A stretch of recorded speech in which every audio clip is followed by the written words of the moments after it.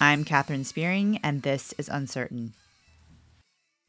There's a lot to do in this work of challenging the church to do better. Perhaps you feel a burden of the same kind, or the burden of any number of things.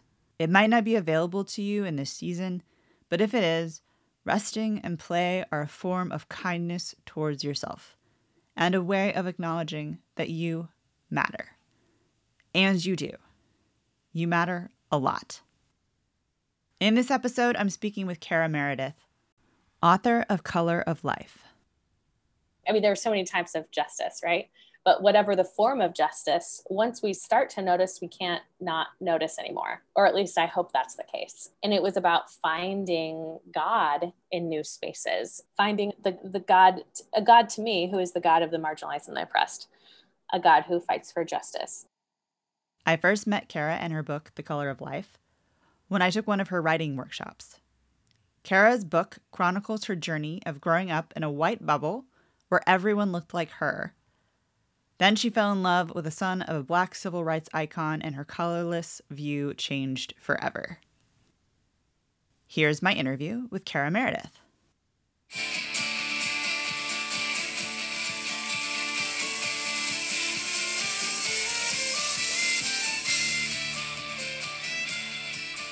How are you? How are you today?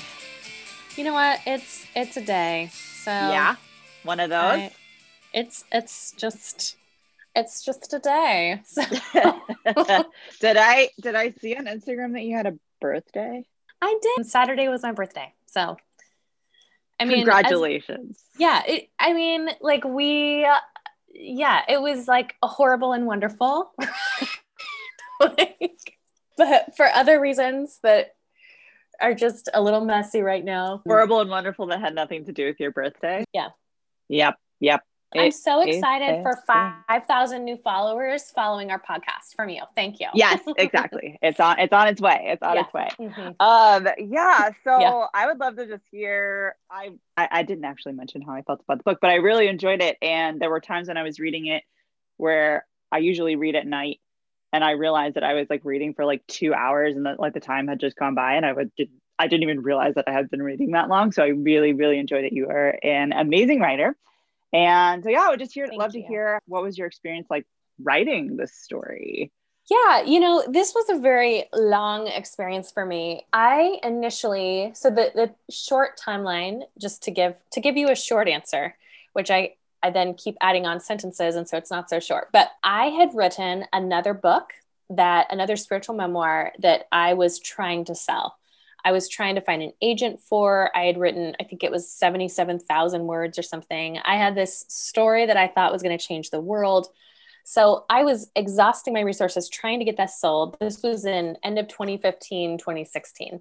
And then in February 2016, I had an article that I had written that went viral, which was essentially about my journey as a white woman into issues of race and marrying my husband and marrying into the Meredith family and learning and starting to parent mixed race kids. So the article went viral. And from that, the first agent I had ever reached out to about that previous book, the one that, by the way, no one will ever see, that lives on the back burner of my computer, because it was the book that I wrote to show me I could write a book. That's what I truly believe. But she emailed me within a day, and she said, would you please stop trying to sell this other book? That is not what people want to read. This is what people want to read. So that was February 2016. I signed with an agent. So it came out in February 2019. So in a sense, it was at least 3 years, if not a whole lot longer.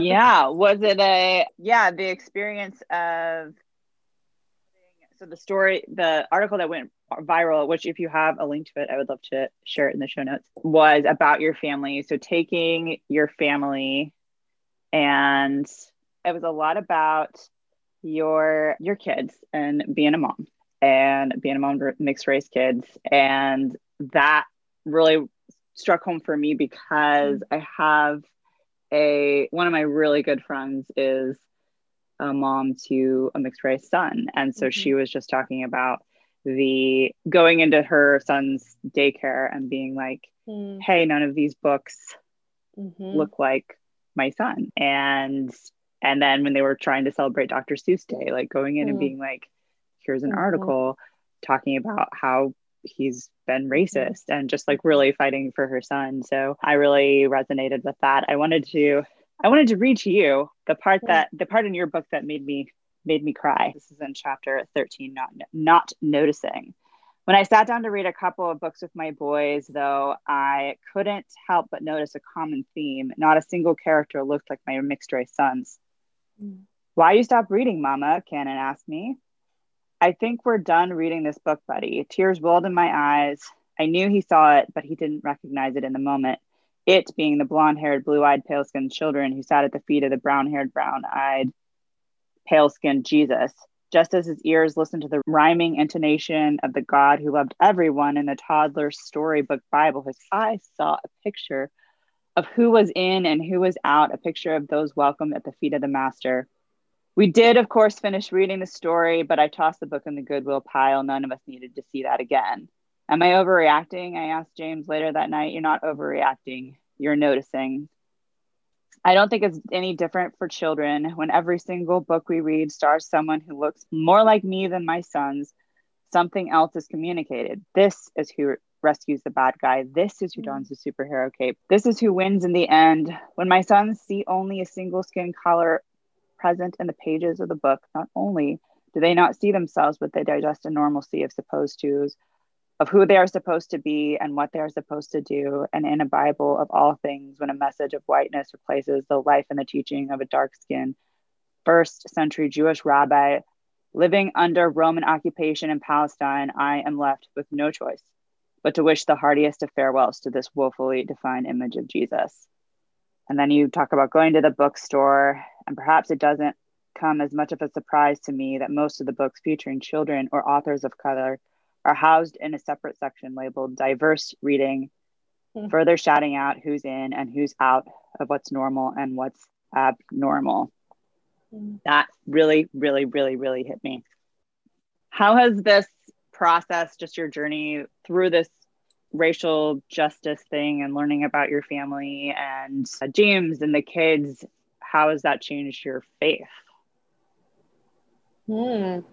Yeah, I mean, it's changed my faith entirely. I mean, this wasn't a huge part of the book. It was referenced a little bit, but in the midst of this, I also went through a transition from the evangelical church to, we call the Episcopal Church home now. So there was a migration from essentially a very white evangelical space to, I don't at all want to label the Episcopal Church or Protestant side of the Christian faith as more justice oriented, but in starting to notice, because that's really what marriage and having kids did for me, is that it forced me to realize that it's not about me, but it forced me also to notice and see the inconsistencies in who held the power. I mean, because that's what privilege is, right? And whether we're talking about justice, racial justice, whether we're talking, I mean, there are so many types of justice, right? But whatever the form of justice, once we start to notice, we can't not notice anymore. Or at least I hope that's the case. And so for me, it really just, it was one of those that it rocked my faith in the sense that it really, so that the book I talked about that lives on the back burner that no one will ever read, that book was actually, a lot of it was about my faith deconstruction. I feel like faith deconstruction is a very popular word right now, but it was about my migration out of ministry because I was in full-time ministry at the time in an evangelical organization. It was about leaving the only church, meaning the white evangelical church that I'd ever known.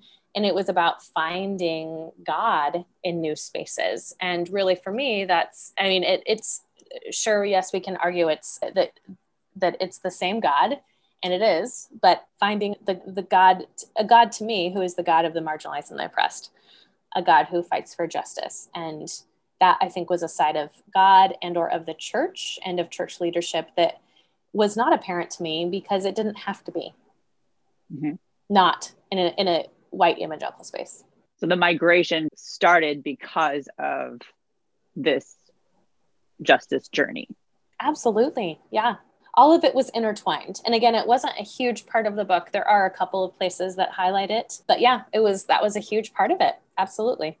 How would you define the white evangelical church?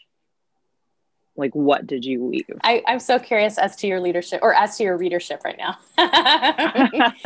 But I know folks are kind of what my audience is. Do you want to know what my audience Please is? tell me about your audience a little more. The audience, yeah, it's actually it's growing. The deconstruction evangelical portion is growing, and I have a feeling will probably be the majority. Yeah. It started out just because the spaces that I was in were the evangelical church. Yeah. It started out majority that, and yeah. I'm starting to hit the pace where I'm starting to lose friends. Yeah, because it's about calling out. It's about just challenging the church to do better, and there are some wonderful churches that do want to do better. So they'll hang around, I'm sure. Yeah. There you go. What was question again? What was my experience? How do you define the evangelical church, and what was the church that you left? How would you define that? I mean, again, I don't want to stereotype, because I don't think that this is true of all churches. I think that churches are made up of humans, and humans are fallible and messy. I do think that the church, I do know that the church that I left, the evangelical church and space, there's a fear of justice. There's a fear of embracing justice issues. That might be a really good thing to do for once a month or once a year topical series, is that we'll talk about justice. But many of the spaces I was in did not have justice in their DNA, because they were not that kind of church. Although people can't see it, I'm putting that kind of church in quotation marks, meaning they weren't a justice church. Yeah. For the most part, I have a good friend. His name is Roy Garrington. And Roy, who is a Latinx man, Venezuelan American, he defines privilege, essentially white privilege and really white supremacy, as who holds the power, which we've already talked about. But I think it's so easy within white evangelical spaces to continue to promote those who are already in our circles. And if the original OUR is made up of predominantly of white males, then we're going to continue to promote those who look like us and act like us and believe like us. So we might bring in a woman preacher. I do a lot of preaching and teaching on the side. This is part of my side hustle. But, we might bring in a woman every once in a while, because it's good for diversity's sake to have a woman up on stage. We might bring in a person of color every once in a while, especially on Martin Luther King Jr. Day, or during Black History Month, or Latinx Month, or AAPI Month. We might bring folks in from that particular background during the month of February or May or September. But when it comes to who holds the power is still held predominantly by a certain group of people. And in that way, it only continues to benefit those who also are white and maybe male, and not benefit folks who do not fit that mold. So, I think that was a big part of it. There also, certainly for me, a big part of the journey away was inclusion, LGBTQ inclusion, and inclusion toward my queer family.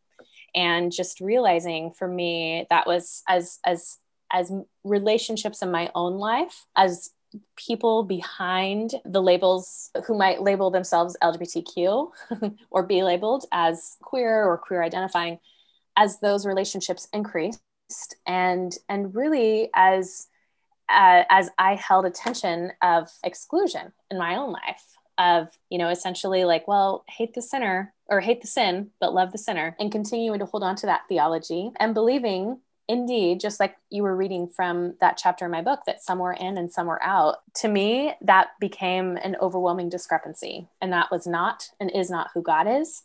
And that is not who sits at God's table.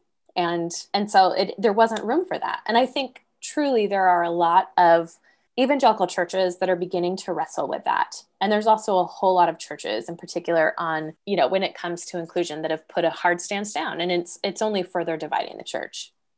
It's all of the above and another. No, keep it coming. So. The last part of your book was you're answering your father-in-law James Meredith's question about why you're writing the book.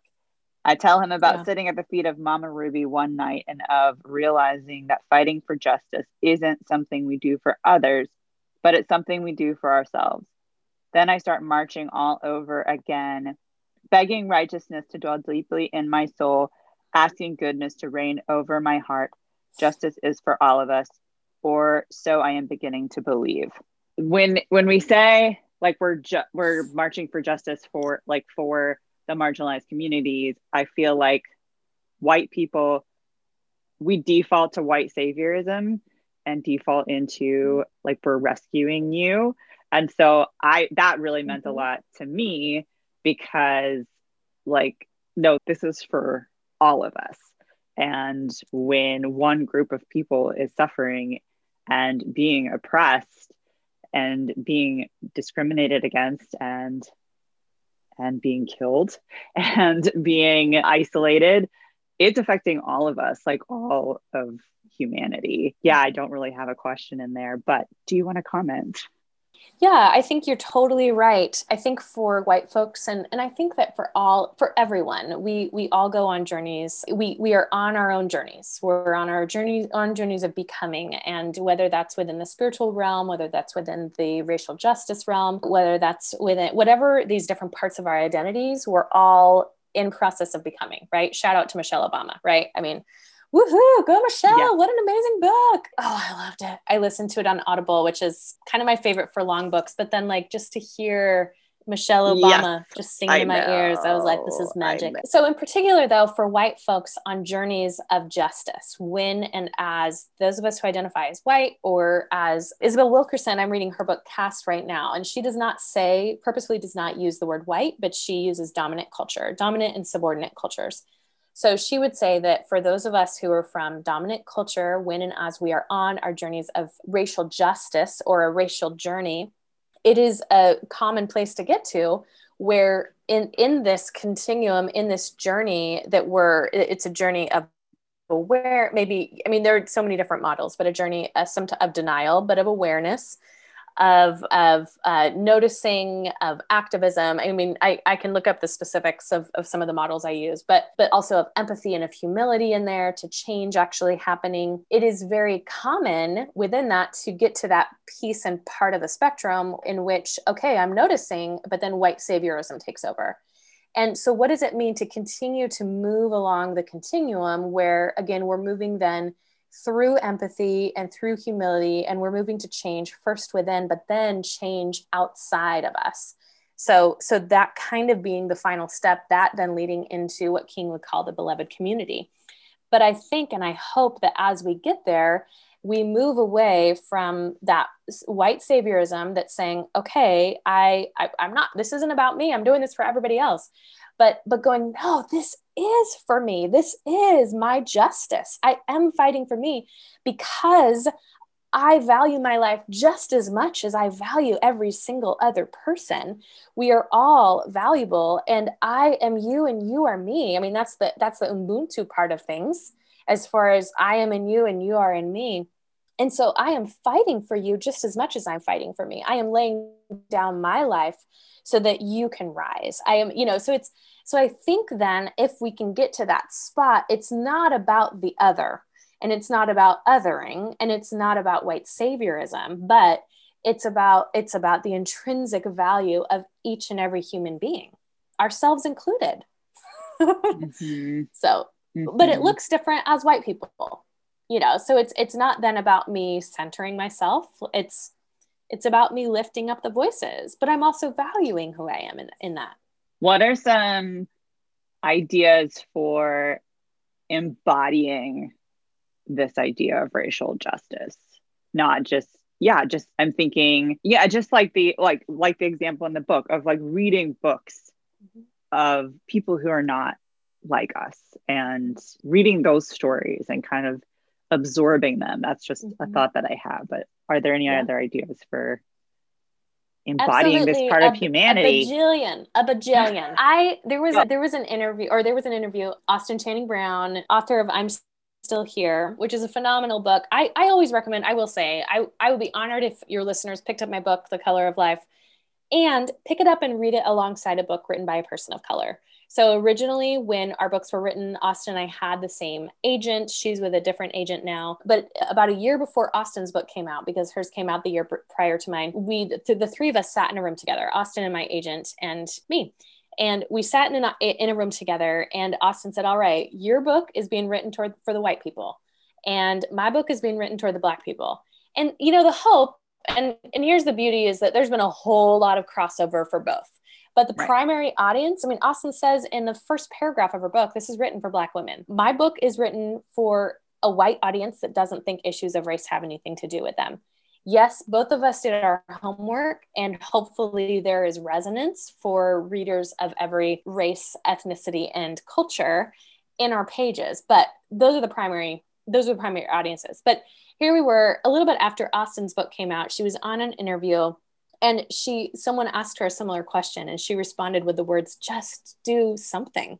And I remember thinking, oh, yeah, I just need to do something. And so what is that something? Yes, that something is to read. I think also it's not just about sharing pithy book posts, because unfortunately, reading is not going to save the world. I believe in reading, I believe in writing, but that's not just going to save the world. Also, when you read, promote the authors that you read. And so it means it does matter when we promote authors of color, just as it matters, whether if you're on social media that you promote, if you have the financial means that you're buying books from authors of color. So the learning goes with those tangible actions. I'm not sure when the episode is running, but for us right now in our time, last week there was a big blow to the AAPI, Asian American Pacific Islander community, specifically with the mass shooting in Atlanta. But this has followed over a year of hate crimes against that community in particular. And so what does it mean to rise up and to stand with our AAPI brothers and sisters, with our family there? Again, if we have the financial means, look and find and support an Asian-owned restaurant in your area. If you have friends, it means who are of AAPI heritage, just check in. Send a text. Those are two things. What are organizations that we can support? Again, be it financially or in other ways. Those are a couple things. I think, one of the greatest things is that if we see something, we say something, right? We return to the elementary school playground, and we stick up for those who are being marginalized and oppressed. So I think maybe it just means that we begin to see the human in each other again. And as you and I were talking about before we started recording, I think it's going to be a journey of doing that, since we've all been on screens for so long. But what does it mean to start really acting on that? Yeah. Yeah. And not being scared. Not being scared. People are going to disagree with you. Not being scared. And then you are going to make mistakes in it. You make mistakes, and you apologize if you do. And and the thing, part of me is torn, because especially with social media, there's been it's just enlarged our divisions over the last year. It's enlarged who we agree with and who we disagree with. And I think one of the things, as we move into this new season where the world is opening up again, I think we're going to have to learn how to disagree. But disagreeing means that we come back to the table and we keep returning to the table, even if we have to work through it a little bit. And so for some of us, we are really scared to say things that we don't know how our Aunt Hilda in Arkansas is going to receive. We don't know how she's going to receive it. We don't know if she's going to start putting the kibosh on us, and we're going to be cut out of the inheritance. But it's not about Aunt Hilda. Yeah. It's not about Aunt Hilda. It's about entire communities that are being silenced and oppressed. Just as your listeners are, a lot of whom have been forced out of the church or have left the church because they've been silenced and oppressed. That's where it's this is not about you.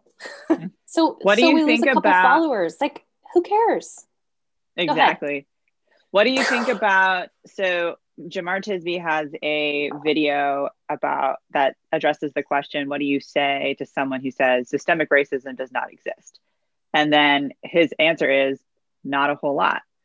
There's plenty of information, plenty of evidence. Spend your energy on the people who do want to listen and on actually, caring for the people that are being affected. And so that has stopped me from many conversations, that watching that video, when people say that or imply that, I just stop. But then I realize these are good friends of mine, and they're not hearing it from anyone else. And so I'm kind of torn, like kind of sitting in that, like, do I engage? Do I not engage? So how do you respond to that? Yeah. No, Jamar is a friend of mine. My first book, his first book came out at the same time, a month apart. Also funny back anecdote, and then I'll answer your question. But our books came out, and a month before his released, our publisher, who is the same publisher, realized that our titles were one word apart. We were like, Color of Compromise, Color of Life. Yes, exactly. We were like, hello, how did y'all not figure that out? But we were able to do an event together almost 2 years ago in Mississippi with my father-in-law. In December 2018. And his book released in January 2019 and mine in February 2019. It was awesome. But I think Jamar is absolutely changing the world. There are a couple things that I were allowed to maybe disagree on, but absolutely, I think his words and his leadership are changing the world. In his most recent book, How to Fight Racism, which is kind of step 2 of The Color of Compromise and very tangible and applicable, he finally at the end, he just says, you know what, it's a both and. It's about relationships and it's about systems. It's about systemic racism and it's about individual racism. And so the way that we combat it is a both and, right? So we look at that and we say, okay, so yeah, folks might not be at a spot that they can engage right now, but I can guarantee you, there are people that for whom, when I first started speaking publicly about this, absolutely, I got hate mail. And people that I called friends for years. And I remember going, wait a minute, I'm sorry, what? And that's part of the journey. But those same people now, 6 years later, are still in my circles, even if we're not sharing life, but they're still coming back to me and they know who they can ask. And so, yes, there are some relationships that we just don't talk about that. Maybe we have in the past, and they know who I am, and they know that I am passionate about this and that they can come to me. And they know that if they're going to choose to follow me online, that they're going to get a healthy dose of this. And they also know that if they come over for dinner, I'm not going to pound it down their throats. And maybe that's the wrong approach, but I'm going to see the human. And I think that if I am practicing empathy, then maybe I'm also going to realize that they're not all the way at a space that they can engage. And I might just direct them to Google or to a really good book. Right. Yeah. And in a situation like systemic racism, there is so much material, so much evidence. And if you do point them to something and they don't engage with it and they don't seek it out, they don't want to. And you're right. It's not worth the energy. I think I've said this, you're probably the 4th person in the last week, but I've said the phrase, you are not responsible for other people's reactions or emotions. I've probably said that to now 4 people in the last week. And it's true. We are responsible to love, and we are responsible to be kind, and we are responsible to care, but we're not responsible for how someone else is going to react when we speak truth. Amen. And just because someone has a negative reaction does not mean that it's not true or that it's not valid. How has being a mom impacted this conversation specifically? Yeah. I think, for your listeners who are parents and/or maybe who just have a small human that they love, because you don't have to be a parent to love a small human, but certainly my boys. I love lots of small humans.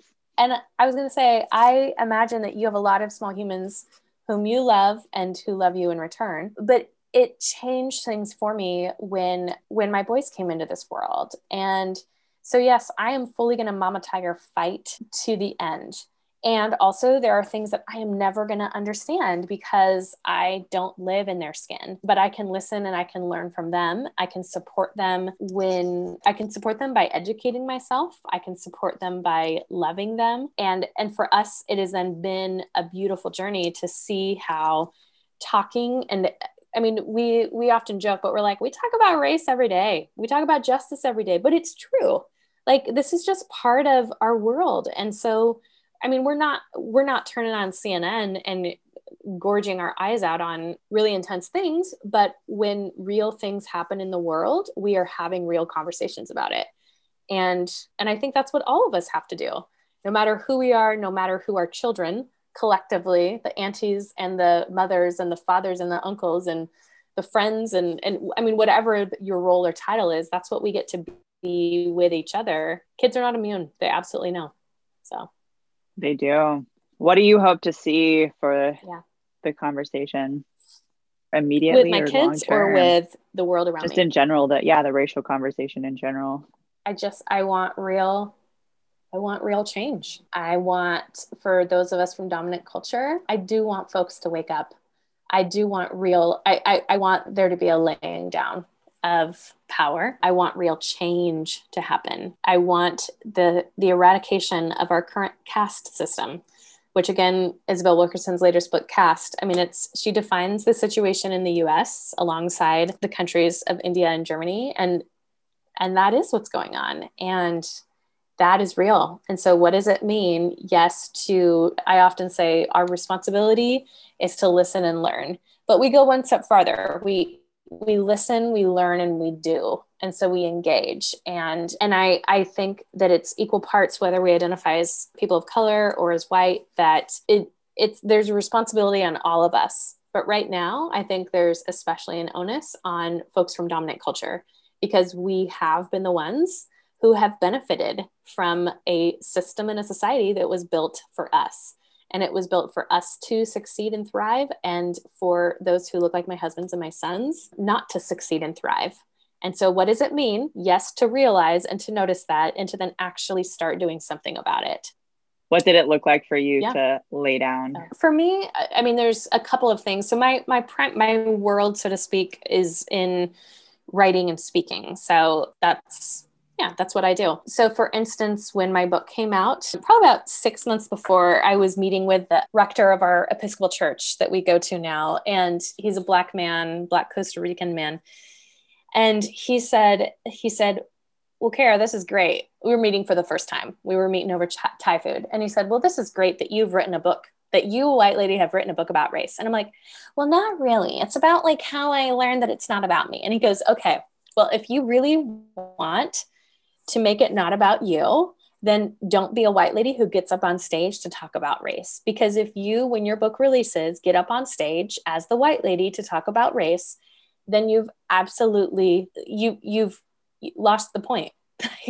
And your audience has lost the point. So what would it look like instead to partner with folks? So when my book came out, in the first 4 months, I had over 40 conversational events. All of them were conversational with friends of color. And we just went, it was mostly in Northern California, but there were some travels to Washington and Oregon and Mississippi as well. And all of them instead was an engagement of partnering with friends, most of whom were authors, some of whom were artists, but it was about having a conversation. We kind of talked about my book, but we also talked about their books. We talked about, even more so though, the conversations that needed to be talked about from that.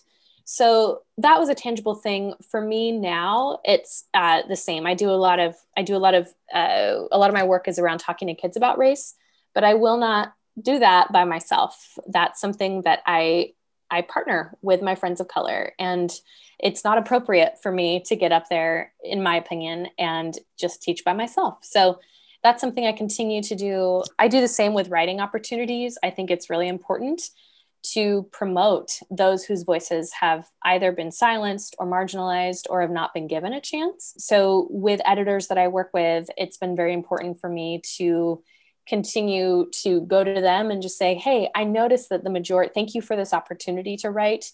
Or I noticed that the majority of folks who write for you are from dominant culture. Could I recommend a couple of friends that I think your readers would really benefit from reading? So, I mean, I think it's just continuing to always have that on the forefront, but that's not, I mean, I say that to you and I guess your listeners hear that right now, but that's also not something that I then go out and toot my horn about. So, I mean, feel free to delete that, but if this is not about me, then it's not about me showcasing that I do that, even though I know sometimes we have to hear tangible ways. No, I think the tangible helps. It was helpful for me to hear that because I did have the question of how the BIPOC community responded to your book. Mm-hmm. And so is that it? Is that your response to how the BIPOC community responded to your book? Well, I mean, again, this is where, I mean, so both end. The number one audience for my book was not an audience made up of people of color or BIPOC community. The number one audience for my book was a white audience. That being said, in the publishing industry, a lot of times you'll go down and you'll kind of say, okay, who were the main audiences? And you might have like 5 audiences. So I knew going into it, though, that I would have a lot of folks who were raising mixed race kids, who were in interracial marriages, who were interested in learning more about my father-in-law, many of whom would identify as people of color. And so for me, it was imperative in the writing and editing process that I had feedback from different readers of color. So we were very intentional throughout the process of having folks read and give feedback. As soon as I finally finished the first draft, we hired a couple of readers to go through, both of whom identified as Black, and it was one of those, I said, hey, I know you're not the first audience, and I do hope that you feel honored when you read this. And so that's the only thing I can hope. I at first when my book came out, I remember telling some of my friends of color, it's okay if you need to throw it across the room. And one of my friends who's mixed, she's Black and white, she finally said, would you just stop saying that? Give yourself some credit. Like she said, you don't need to throw yourself under the bus. Like, no, you didn't get it right away. And no, none of us get it right away. But just know that your words were not a mistake, and they serve a purpose, even if I'm not your number one reader. So that's what I would say, is that it's an honor when folks read my book. It's an honor in particular, when people of color read my book and resonate with it. And I don't ever, I hope that I'm always noticing who is and isn't sitting at the table, and that includes my readers. So. Thank you. Do you have any final thoughts to add? I don't think so. Yeah. It's fun being with you. We've been able to do a couple of writing workshops together, and I know. So I'm a big fan of you, and I'm just delighted to be able to share this space with you today. Thank you for being willing to share the space. I was very excited to get to talk to you again. I love the Justice writing workshop in January. It was awesome. It was really great. Oh, I loved it too, especially the 3 consecutive weeks. That was just really special. To be together every week. Yeah, I know. I was like, afterwards, I was like, oh man, I really want to hang out with everyone. I know. All right. Well, thanks. Okay. We're on time, so I appreciate it so much. Good to see your face. Good to see you. Because it was lovely. Awesome. Lovely. Okay. All right. Well, I'll talk to you soon. All right. Okay. All right, bye. I'll see you soon. Okay. Bye, my dear.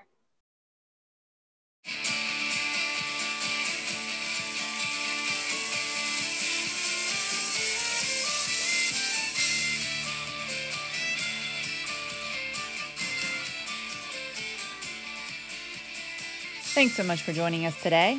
Uncertain is the affiliate podcast of Tears of Eden, a community and resource for survivors of spiritual abuse. If you're enjoying this podcast, please consider making a donation by visiting tearsofeden.org/support.